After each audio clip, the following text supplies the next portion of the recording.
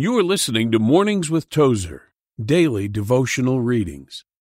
December 5th, Let the Day Dawn. The path of the just shineth more and more unto the perfect day. Proverbs 4:18. The Bible tells us that when a person becomes a Christian, it is as though the sun has come up and the day has dawned.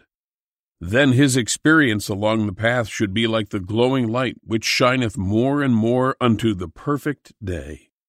This brings us to a question.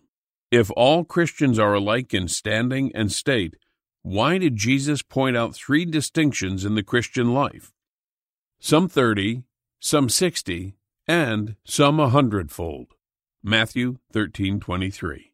If we are all alike and have all arrived at the same place and state, why did the Apostle Paul tell the Philippian Christians, I have suffered the loss of all things that I may know him, and if by any means I might attain unto that superior resurrection? See 3:7-11. I am of the opinion that we cannot experience that which we have not believed. I still think we must instruct and urge men and women toiling along in average and common Christian ways to move forward and claim spiritual victory they have not yet known. Lord, thank you for your Spirit's ever-present encouragement, teaching, and guidance as I attempt to grow more like you each day of my Christian life.